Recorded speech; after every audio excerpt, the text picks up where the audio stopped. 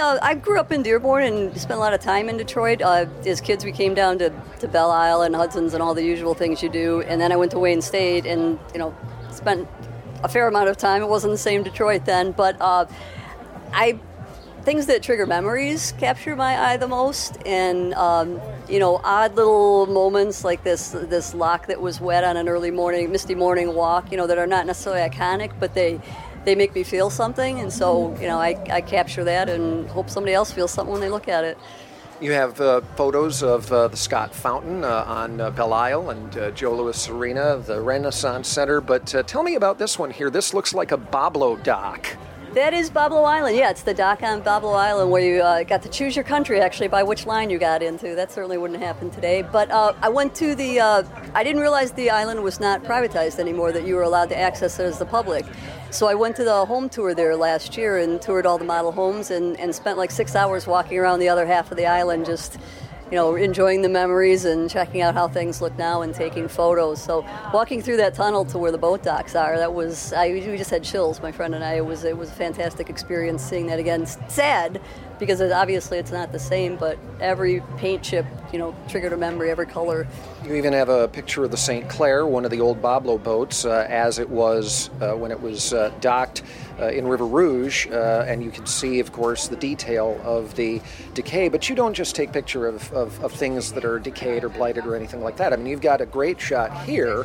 This was from the fireworks. Where did you take this? I was on the roof of the Brewster projects before they were torn down, and it was actually the best view in town, I think, of the fireworks. So hopefully whatever they build there has some rooftop access and, will be an actual functioning building that you can get that kind of view from. But it was just, a fantastic experience to be up there with the party crowd, sort of, and be shooting the fireworks. My first trip to the Detroit fireworks, actually, so it was a really memorable night, and I was glad to get something, capture something from that night. How many pictures do you have to take to get the one that you say, this is it? There are times when you're taking one where you know that you just know that it's going to be right. I'm really big on getting it right in camera as much as possible. So there are moments where the light is hitting something, or you just know that that's a photo that's going to do well. And part of that is just knowing your camera, knowing the settings, but just looking around you, looking for light, looking for those moments, and as long as you're aware, you'll be surprised how many of those you'll find. What's your favorite picture that you've ever taken?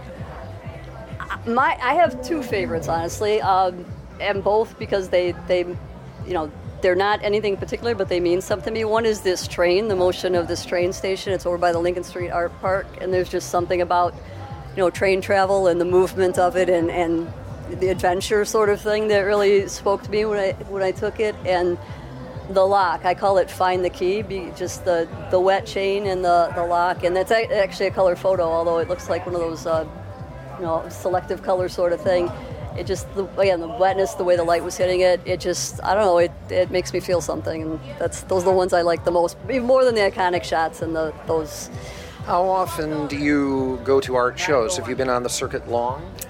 This is only my third year doing this, and Wyandotte last year was my first big outdoor show. I've done some indoor sort of things to get my feet wet and learn the ropes. Now I've got 5 outdoor shows this year, so it's all still pretty new to me. I love, sales, of course, but it's interesting talking to people and listening to, what they feel when they see my photos. What you wanted to do?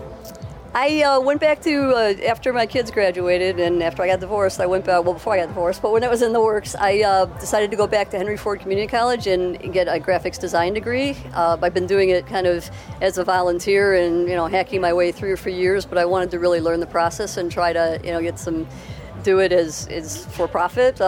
So I did a calendar as one of the projects, and I took all the Midtown photos for it, and people wanted to buy it. And I thought, well, this is interesting.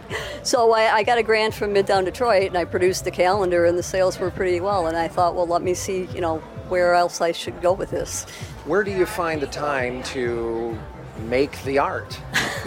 That is, there's a lot of late nights sitting on your computer going through photos and just looking, and you can get kind of lost in that. It doesn't start out as a late night, but it's just, I don't like to process too much, but I go through them and the time just disappears. So it's not easy to find time, especially during art fair season, I'm finding, as I'm experiencing the first full season, but when you love it, you make time and you find it where you can. So. And what kind of camera do you use? I do not have the most expensive equipment. I'm a Canon shooter, love Canons, and I shoot with a Rebel 6. So I was using a Rebel 4 until recently. I upgraded because I was having a little troubles with it. But if you understand the camera settings, you can get a lot out of an inexpensive camera. You just have to know what you're doing. Even the cheaper cameras have great reasonable sensors now. So, I've got one photo I print that I took with my cell phone, and because it's a daylight photo, you can get great quality out of them now. It's all about what you're seeing and getting that light and that angle. It's not about your equipment.